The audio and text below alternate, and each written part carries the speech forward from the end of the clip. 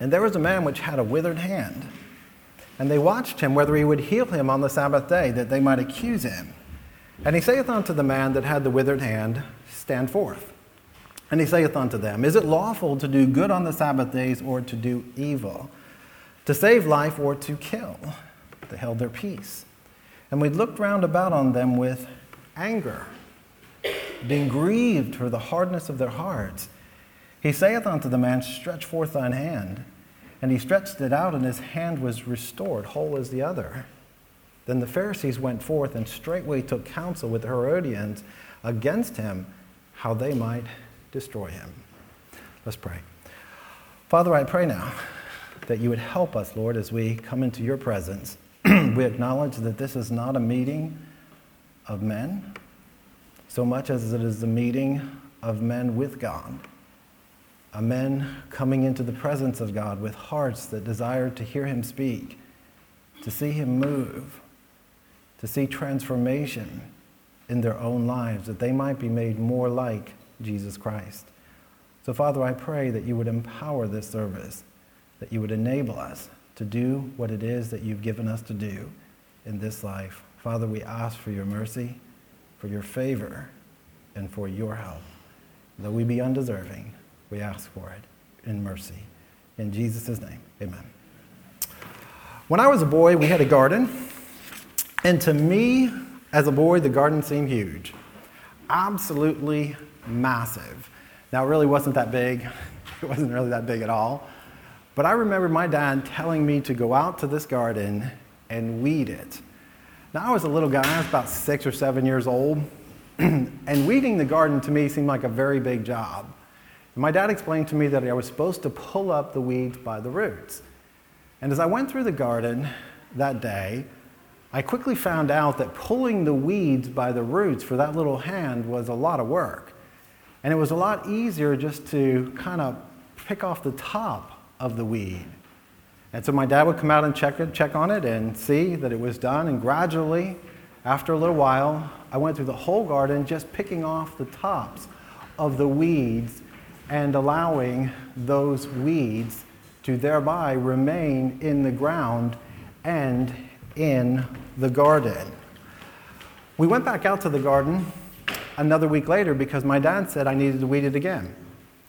And having to weed the garden a second time was necessary. There was a carpet of weeds now on the ground, and we had to do it again because we never got to the root. How many of you have dealt with roots that have not been taken up in your own garden? Maybe in your drive.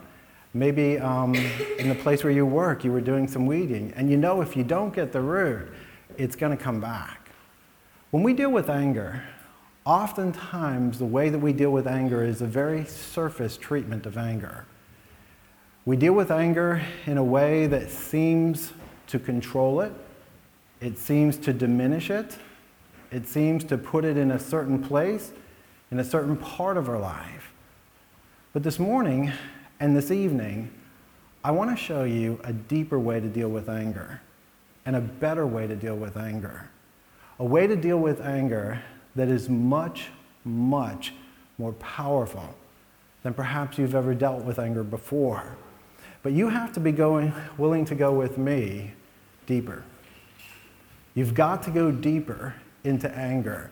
If you're ever going to defeat it, if you're ever going to get a true and lasting victory over anger, you've got to get down to the root.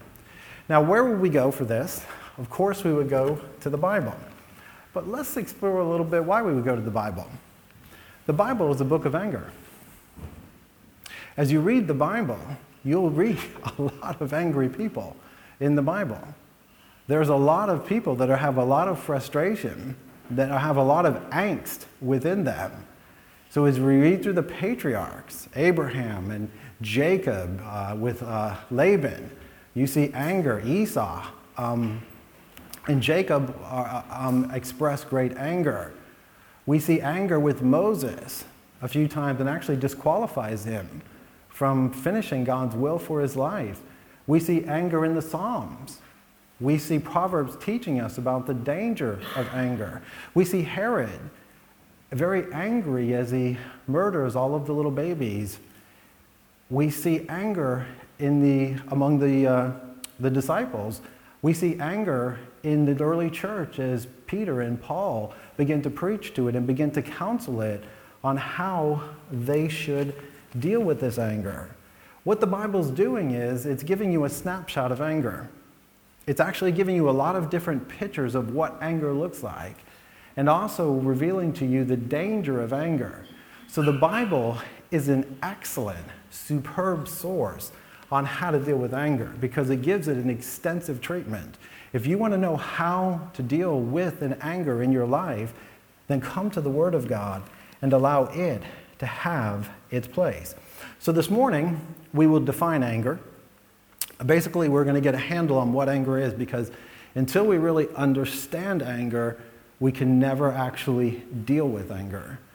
And in the evening service at 5 p.m., we will have the second part of this message where we will look at the heart of anger, the spiritual solution to anger, the way that God said we can have victory over that anger. We'll touch on that a little bit this morning, but really we'll have a more full and complete treatment of that this evening. One of the things that makes anger so hard to deal with is it's so universal. Anger is expressed in your life, perhaps somewhat through you, but through people around you. It is so pervasive. Anger is so omnipresent in the world around us that it's really hard for us to categorize it. It's something that we see so much. How do we really identify what this seemingly universal trait is among people? Every culture in every age has had anger and has been blighted by that anger. When you look at the Bible, you'll see it brimming to the surface, crushing relationships and wounding individuals and causing great damage. I remember hearing a story of a live assassination of a TV reporter and her cameraman 4 years ago in Virginia. And the man that did it was known as a powder keg. He was known to people around him as someone who could just go off in anger. And that anger gave vent eventually to a murderous rage. And it's interesting, and we'll see in a little while, that anger actually is closely related to murder. And it shows us that there's a definite link between murder and anger, that a lot of murder is actually committed in a spirit or out of a heart that is very, very angry. Think about all of the anger that you see in the media as the media begins to try and define Christians as evil or as their values as something which is against their leftist agenda. As they begin to portray us with anger, and then we can perhaps respond to that portrayal with anger back to them. Perhaps at work, you've known angry people. Perhaps in your family, you've grown up with anger. Perhaps as a parent, you use anger to control. And can I say as a parent, that is the worst way to parent. That if your children do not obey because of what you told them to do, that you become angry, you become enraged, and you manipulate them, and they do what you want them to do because you're angry. And you're using your anger as a tool. That anger is destructive, it is sinful, and it is ruinous, and is something that we cannot allow to be a part of the world that we live in. As believers, we are not exempt from anger. Sometimes anger will show up in churches, it will show up in families, it will show up in the daily world in which we live. And so again, if we are going to have a victory of anger, over anger, we are going to have to get rid of the nebulous idea of the general concept that somebody is upset, they're agitated. Anger is a lot deeper than that. It has a lot more tentacles that reach into our souls. And so I want to give you this big, long definition of anger by a guy named Robert Jones. It's a bit unwieldy, but it is actually very useful. And I want to go through this and take this apart a little bit so you can see what anger is. Anger is our whole person response, negative moral judgment against what you think is evil, what you perceive to be evil. So think through this with me real quickly. Anger is active. So to better understand anger, always understand anger is not simply a state of mind.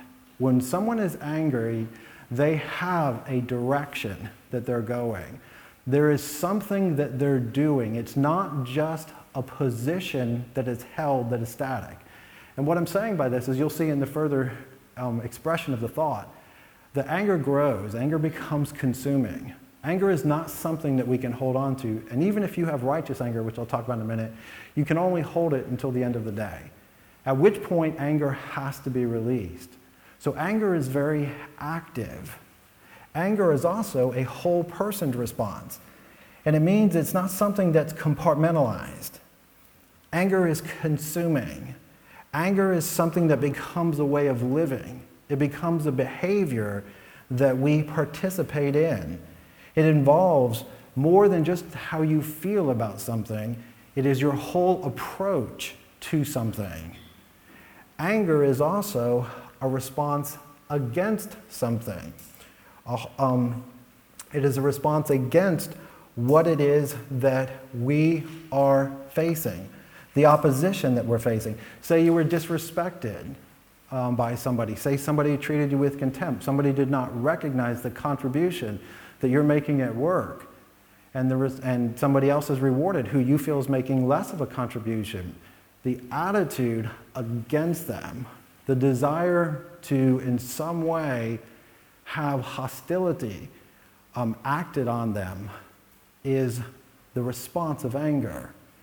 Anger is something that you clearly are expressing, that is a part of who you are, that is beginning to consume you. How many of you have ever sat at a light in the car, and the car in front of you is distracted, and they don't go when the light turns green? And so you're watching the light, and you're looking at the light, and you're wondering, when are they going to go? And you don't want to be rude, you don't want to honk, you hold off on honking, and then the light turns, and as it turns, they drive through the light. And you feel what?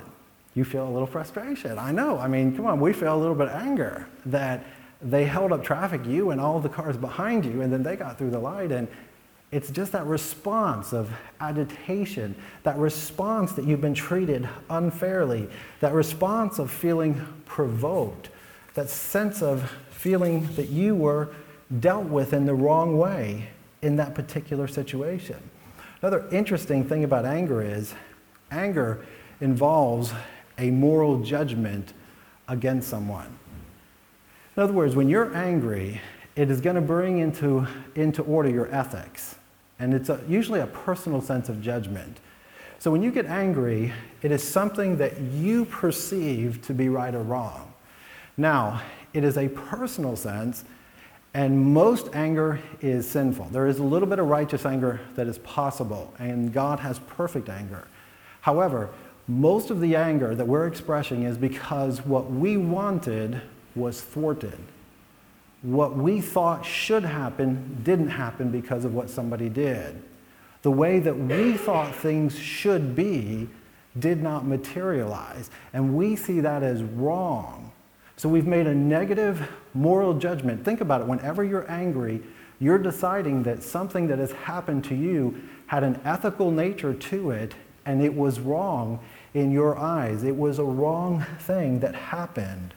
So anger is more than just an action. Anger is the judgment that your sense of right and wrong has been violated.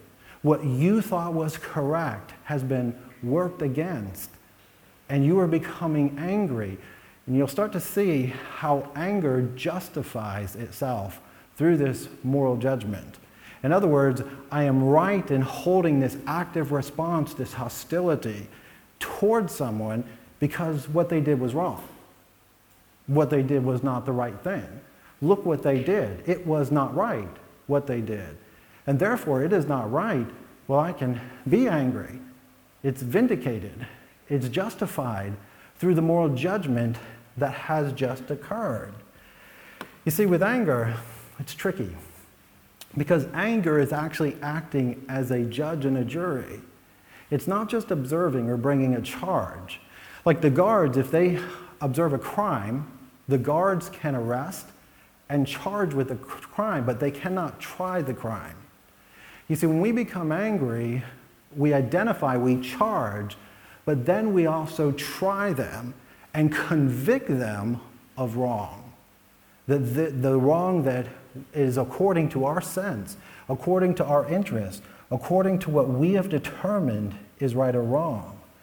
And that anger, when it comes from that moral judgment, which it always does, is therefore very powerful.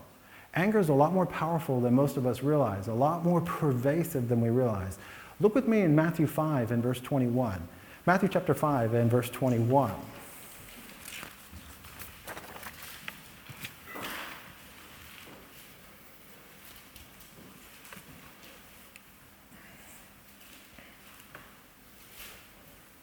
Matthew 5 and verse 21, you have heard that it was said by them of old time, Jesus referring to them, their quotation of the Old Testament commandment, thou shalt not kill. Thou shalt not kill. And whosoever shall kill shall be in danger of the judgment. That was their addition to the law. But I say unto you that whosoever is angry with his brother without a cause, an unjust anger, will be in danger of the judgment. Well, that seems kind of strange, doesn't it? I mean, we're looking at this and Jesus is saying, murder, yes. Murder is wrong. But hey, I'm saying to you, that murder is way more deep and pervasive than someone who has plunged the knife. Murder is an attitude. It is a disposition. It is a part of a person's heart. It is the way they think, the way they feel, what they allow to persist within them towards another person, towards a situation. And Jesus is actually equating anger with murder. Now think of that with me for a minute. You've heard by them it said of old time, thou shalt not kill, and whosoever shall kill shall be in danger of the judgment. Verse 22, but I say unto you, whosoever is angry with his brother without a cause, with an unjust anger, shall be in danger of the judgment. We judge and we convict. We want them punished. The anger legitimizes the hate. It gives vent to expression. It says that it is okay. What they have done is wrong. It is unjust. And then we begin to express that in our heart, in our actions, and in our life. And I hope we're saying here that anger is very contrary to the spirit of a Christian, to the attitude of a Christian, that if you are walking around angry, hostility is within you. It's part of your heart. It's part of how you feel. It's part of how you approach the day. That is a very, very far removed person from where God wants you to be. Look with me in 1 John chapter 3 and verse number 14. Notice what it says. 1 John chapter 3 and verse number 14.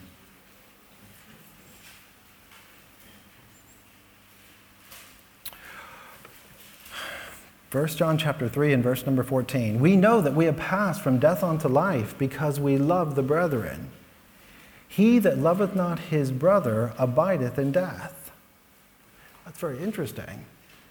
The characteristic of a Christian is that they've passed from the old life, from the ways that they were, to what God now is doing in their life, to the transformation that God has brought to their life. He says in verse 15, whosoever hateth his brother is a murderer. And you know that no murderer hath eternal life abiding in him. You see, anger is just carrying out the hate. It is just the fulfillment of the ill will that is within a person. And I'm saying to you and I this morning that we cannot hold that anger. We cannot be a person of hostility and anger and be filled with the Holy Spirit and be ruled by love and peace and long-suffering and goodness. This love that God gives is a diametric opposite of what hate and anger is. But there is just so much anger. Like if I preach this and I teach this, it's really hard for us to get this because there's just so much anger. And anger is legitimized by the world, and it's legitimized by our own sense of moral ethics that we determine this right and wrong. And it just becomes very pervasive. Anger also involves a judgment against, finally, what we perceive to be evil. So you and I have a moral compass, and every one of us knows right and wrong. It's refined by the family we were brought up in, the day that we live in, the culture and its values that'll all influence that moral compass. But the moral compass has a basic sense of right and wrong. It knows the 10 Commandments inwardly. Stealing is wrong, adultery is wrong, lying is wrong, murder is wrong. And when that moral compass becomes activated and it views that right and wrong in a personal sense, that right and wrong has wrong to me. It is wrong because of how I view it.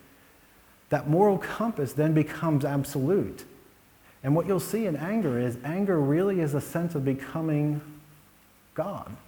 Now that sounds really strong, it sounds really crazy, but you're acting as judge and jury. There's a moral judgment, there's a perceived evil based on the moral compass, based on what you think is right and wrong.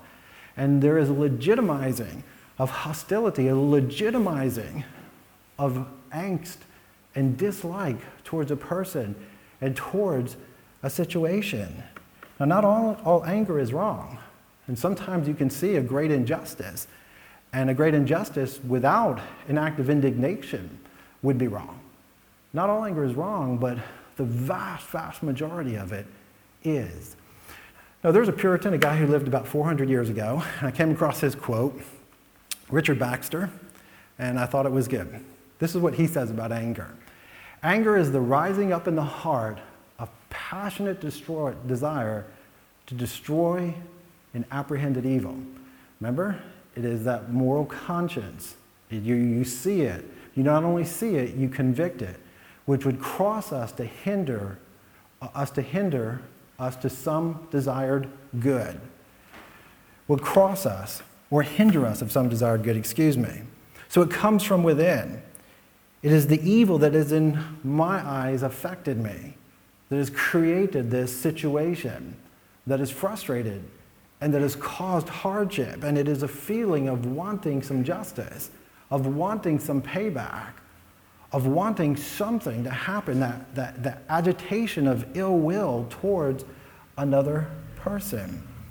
Now, as we begin to look at what righteous anger is, I want you to start thinking of a question, and this will help you to unlock anger a lot better. How much of what I view as wrong is defined by the Bible as wrong? Which means that we have to separate ourselves from the situation, which is really hard if it involves a family member or a close coworker. And if I'm looking at the anger and it's becoming consuming and it's really activated within me, then I have to ask myself how much of that anger is actually what the Bible has said is wrong. How much of my sense of right and wrong is actually linked to God's sense of right and wrong? Is my anger a displeasure based on what I wanted, based on what I thought should happen because of how it would influence me, or the way I thought I should be treated? Or is it actually what God said is right or wrong?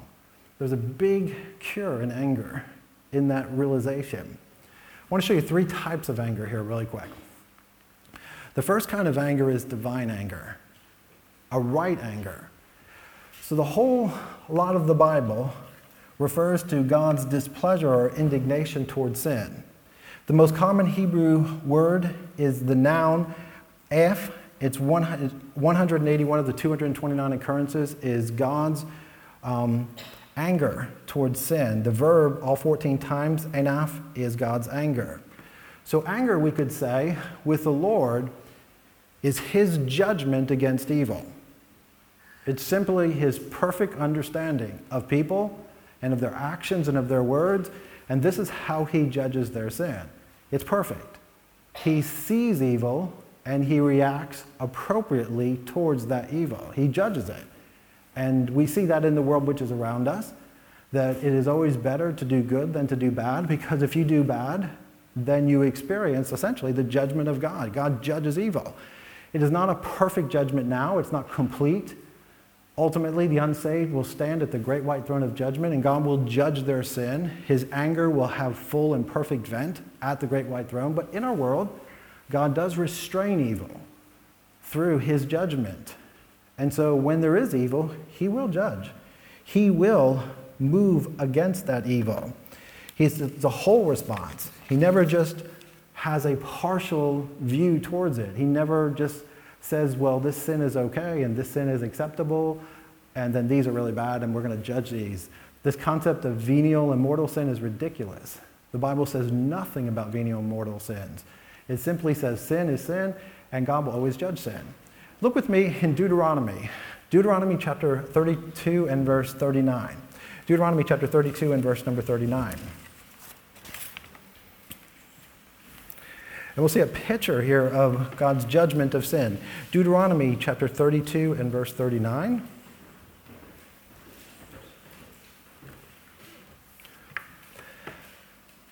See now that I, even I, am he, and there is no God with me. I kill, and I make alive. I wound, and I heal. Neither is there any that can deliver out of my hand. For if I lift up my hand to heaven and say, I live forever, or if I whet my glittering sword, and mine hand take hold of judgment, I will render vengeance to mine enemies. I will reward them that hate me. I will make mine arrows drunk with blood, and my sword shall devour flesh, and that with the blood of slain and of the captains from the beginning of revenges upon the enemy. So God is holy, and out of his perfect moral justice, there is a perfect response to sin. He always judges sin. Always. Every time there is sin, there is a consequence to the sin. There is some form of judgment that is occurring in the midst of that sin.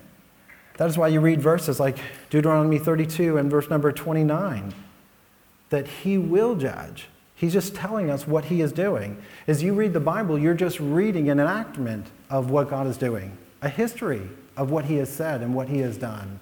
Did you think of John chapter 3 and verse number 36? He that believeth on the Son hath everlasting life, and he that believeth not on the Son shall not see life, but the wrath of God abideth on him.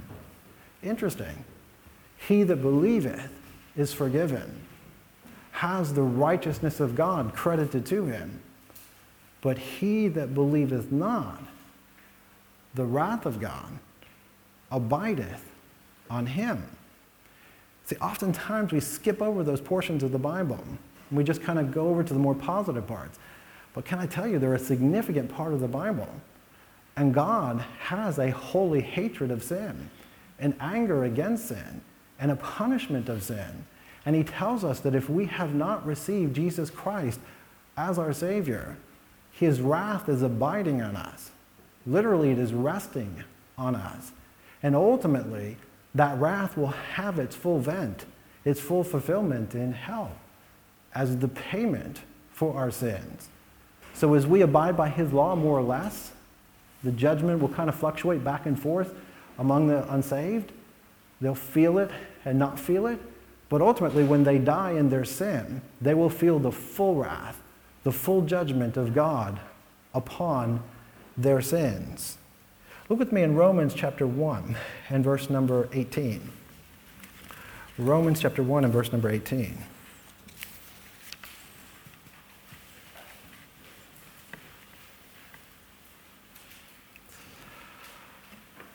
Romans chapter 1 and verse number 18. For the wrath of God is revealed from heaven against all ungodliness and unrighteousness of men who hold the truth in unrighteousness, because that which may be known of God is manifest in them, for God hath showed it unto them.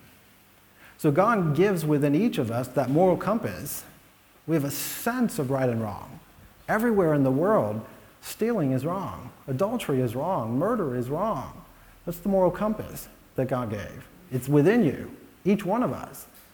And that moral compass makes us answerable to God. And he says in verse number 7, The wrath of God is revealed from heaven against all ungodliness and unrighteousness of men. So his anger is present in the world. It is exacting a perfect judgment on sin. And the only way that we avoid a holy God's judgment of sin is to come to Jesus Christ, to discard religion, to discard anything that seeks to come between us and Jesus Christ and say it can atone for sin or it can cover sin.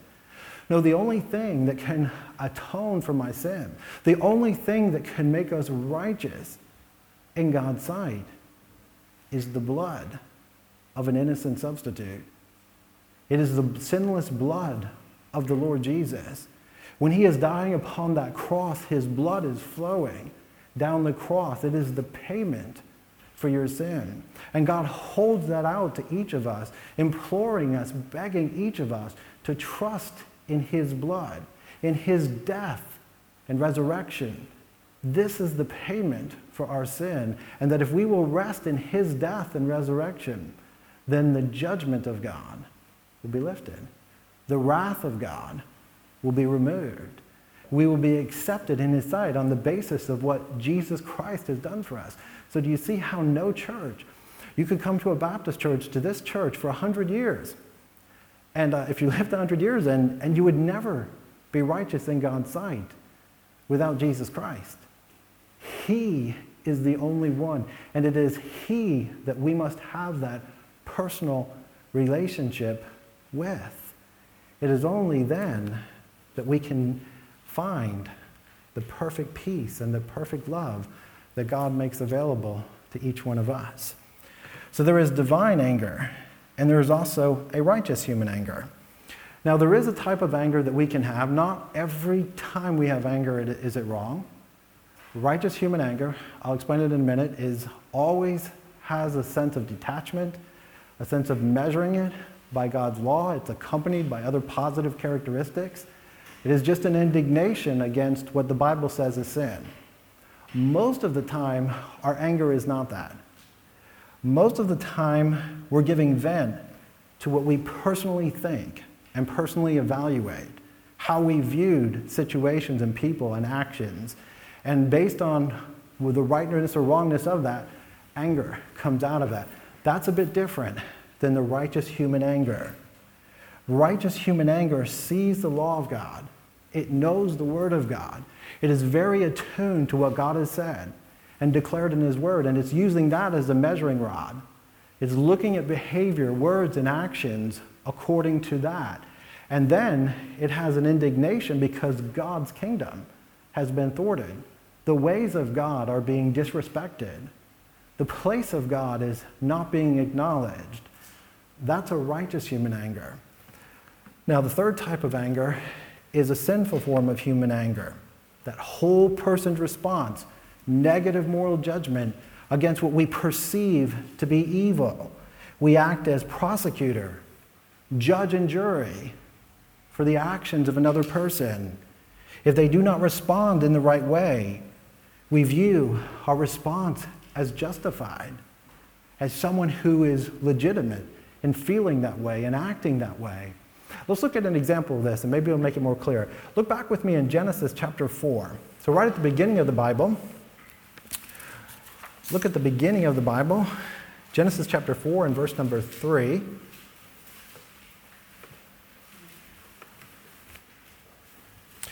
Genesis chapter 4 and verse number 3. And in the process of time, it came to pass that Cain, that's Adam and Eve's child, brought forth the fruit of the ground, an offering unto the Lord. And Abel, their other child, he also brought of the firstlings of his flock, and of the fat thereof. And the Lord had respect unto Abel and to his offering, but unto Cain and to his offering he had not respect. And Cain was very wroth, very angry, and his countenance fell.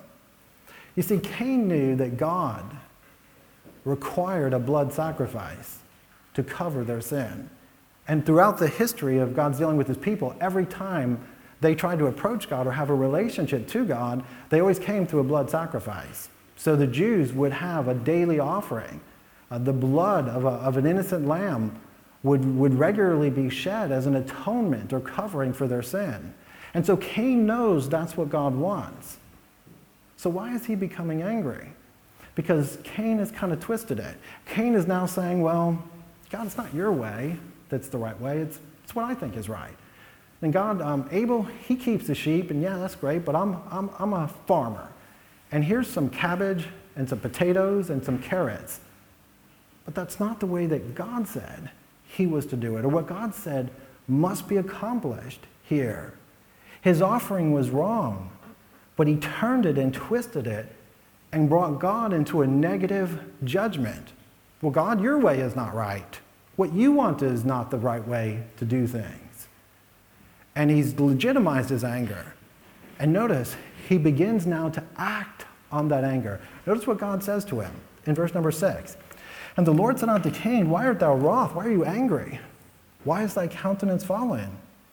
If thou doest well, shall thou not be accepted? And if thou doest not well, sin lieth at the door. And unto thee shall be his desire, and thou shalt rule over him. He's telling him that Cain, you cannot place your sense of right and wrong above what I have defined as right and wrong. Cain, there is a blood offering, and that is the only thing that will be accepted. But he wasn't acting under that sort of righteousness. And then he enters into the realm of sinful anger, this sense of whole response, negative moral judgment against what he perceives to be evil. He becomes an angry man. He becomes filled with anger. And ultimately, he begins to act on that anger. God is reaching out to him and he's saying, don't underestimate this anger, Cain. Don't think that you can play with anger, that you can be angry, that you can possess anger, because it will taint your character. It will soil your heart. That anger will take you to places that you never thought you would go to. You will say things and you will do things in the midst of anger that you thought you would never say or never do. Deal with the anger. Verse 8, and Cain talked with Abel his brother. And it came to pass when they were in the field, that Cain rose up against Abel his brother and slew him. And the Lord said unto Cain, where is Abel thy brother? And he said, I know not. Am I my brother's keeper? Wow. Do you see the power of anger? Do you see what anger actually does? How anger begins to move within us and bring us to a point of ruining relationships, of destroying people and situations. It is a destructive thing. It is an evil thing. It is a sinful, very sinful way of thinking and acting. Think about Esau and Jacob. Jacob deceived his brother Esau. He outright tricked him. And Esau, he says, this is wrong. And he doesn't come to him with compassion, and he doesn't say, well, Jacob, you did the wrong thing here, and you need to repent of this and get right with the Lord. No, Esau comes to him, I want to kill him. He's angry. He's taken what belongs to me. That wasn't right. It was mine, and he's taken what is mine. And it's personal. And he's begun to formulate an idea on what should happen. He feels justified based on his moral judgment of a perceived evil. And he's acting on that. He is an angry person. He's using anger now in his life. Think of Balaam. Think of David. Think of Jonah. Think of Moses. Think of the many men in the Bible who are dealing with anger. The Bible's giving us all kinds of pictures of anger and what it can do in our life. So how do we respond in the right way? So what do we do to deal with anger in a way that is profitable, in a way that is positive? The first thing to remember is if you're ever going to feel anger arising within you, always measure it against this. It's actual sin. It's not an inconvenience. It's not that I've been slighted or I feel wronged. It's an actual sin that has been committed. It's very narrow. This is the biblical definition of anger. It is actually a transgressing of the law that God has given, and it's precise. Secondly, a righteous human anger always focuses on the Lord and his works. It is not on me and my rights, my interests, and my concerns. The Bible, as we've talked about, is teaching us that God is a judge. And the verse that we were learning, judge nothing before the time until the Lord come, who will bring to light the hidden things of darkness and reveal, make manifest the counsels of the heart. Then shall every man have praise of God. So I'm focusing on God. I'm letting his justice have its perfect place. And I'm pursuing his kingdom in the midst of injustice, in the midst of unrighteousness. Seeing something as offensive is not enough. It must be known as an offense against God and the work that he is doing in our life and in our church and in our world. And righteous anger is also always accompanied by other godly qualities and expresses itself in a godly way. Righteous anger always has control. It always has a sense of wisdom, a sense of compassion in it, a sense of perfect righteousness that is in it. And it expresses itself in that way. So if anger expresses itself in a rage, if anger expresses itself in rudeness, if anger expresses itself in a blue, icy cold rejection or ignoring of someone, if anger expresses itself in these carnal ways, it's not righteous anger, it's actually sinful anger that we see. So what does this look like? How can we see what true anger is and what true anger looks like? Look at Jesus. Because a few times, rarely, Jesus shows anger. Look with me in John chapter 2 and verse 13. Real quick, John chapter 2 and verse 13.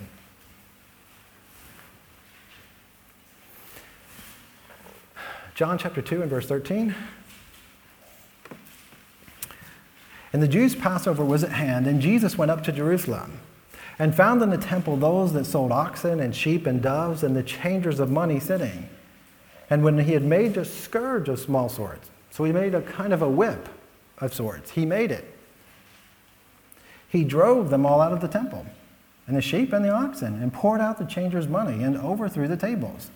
And he said unto them that sold doves, take these things hence. Make not my Father's house an house of merchandise. Now, it never says Jesus is actually angry. Verse 17, it says, the zeal of his house has eaten him up. So is Jesus' anger here legitimate? Is this a righteous anger? Sometimes Catholics and people will say that Jesus was in a rage. But let's look at this a little bit more closely. First of all, is his reaction a reaction against actual sin? Most certainly. They're stealing. The people have come to make offerings, and they are charging exorbitant prices. They have brought animals into the house of God, oxen, horses, and birds, things that they'll use for their offerings, and other animals, and they're selling them in the temple.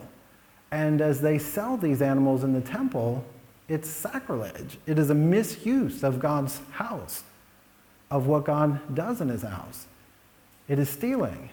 It is charging an exorbitant exchange rate. So he is right. It is actually a sin, what they're doing. What else is it?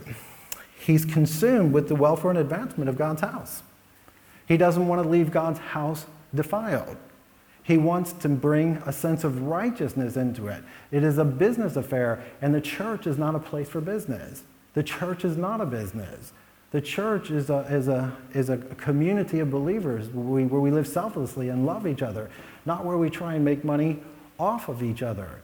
It's one of the reasons why I don't think it's good to sell things in church to other people in church, because it is not the purpose of church. Secondly, Jesus responds with order and a level head. No cursing, no raging, no sense where he is out of control. He has the sword. He drives out those oxen, pushes out those sheep. He takes those money changers' table and flips them and says, come on, out. This is not the place for you. This is not where you do those type of things. So what do we see here? It is a violation of the law of God. He's looking after the welfare of God. It's not personal in any way. He's responding with wisdom, compassion for the abuses of the poor. He's responding in a righteous way for what has happened. Turn with me to Mark chapter 3 and verse number 1. Look at Mark chapter 3. And he entered into the synagogue, and there was a man which had a withered hand, and they watched him, whether he would heal him on the Sabbath day, that they might accuse him. And he said unto the man which had the withered hand, Stand forth. And he saith unto them, Is it lawful to do good on the Sabbath day, or to do evil, to save life, or to kill? But they held their peace. And when he looked around about them with anger, being grieved for the hardness of their hearts, he saith unto the man, Stretch forth thine hand. And he stretched it out, and his hand was made whole as the other. The Pharisees went forth and straightway took counsel with the Herodians against him, how they might destroy him. So in Mark chapter 3, Jesus is dealing with rebellion. He reveals himself through his miracles. He gives an indication that he is God and he is the one that they should look to. The hatred that they have for him, the lack of mercy or compassion for the man whose hand could be healed, he judges that in this account. Secondly, we see that he is pursuing the kingdom of God. He will not allow them to stop the miracle that should occur. God's work in this situation will not be stopped. He will maintain the purity in his house and in his works and amongst the things that he does. And thirdly, we see that he responded with a level head. He responds with wisdom. He reveals truth in his actions and in his words. So very, very different from a personal slight, from a sense of wrong that is strictly what I've observed and as I've acted as judge and jury, and therefore I feel legitimate in my anger. That is not righteous anger. Righteous anger recognizes sin. It's consumed with God's kingdom, and also it responds with godly qualities. That's the quality of anger that God allows, that he permits in our lives. Now this is deeply entrenched, anger. So tonight at 5 p.m. we're going to look a little bit more at the heart and the spiritual resolution to anger and how through the God's help we can deal with that anger. So I hope you'll come back for it, but in closing, would like for you to think about how you can have victory over anger. We've got to get to the root of anger. You've got to define anger according to the Bible and allow it to reveal what righteous anger looks like and what sinful anger looks like. The whole person response, that negative judgment of what you perceive to be evil, that is what sinful anger is. Remember Richard Baxter's quote of what anger is, the rising up in the heart of passionate desire to destroy what we see as a certain evil, which is actually something that would cross us or hinder us of some desired good. It is that sense of feeling cheated, disrespected, and dishonored because of how something has affected me, because of what somebody has said to me, because of how people have treated me.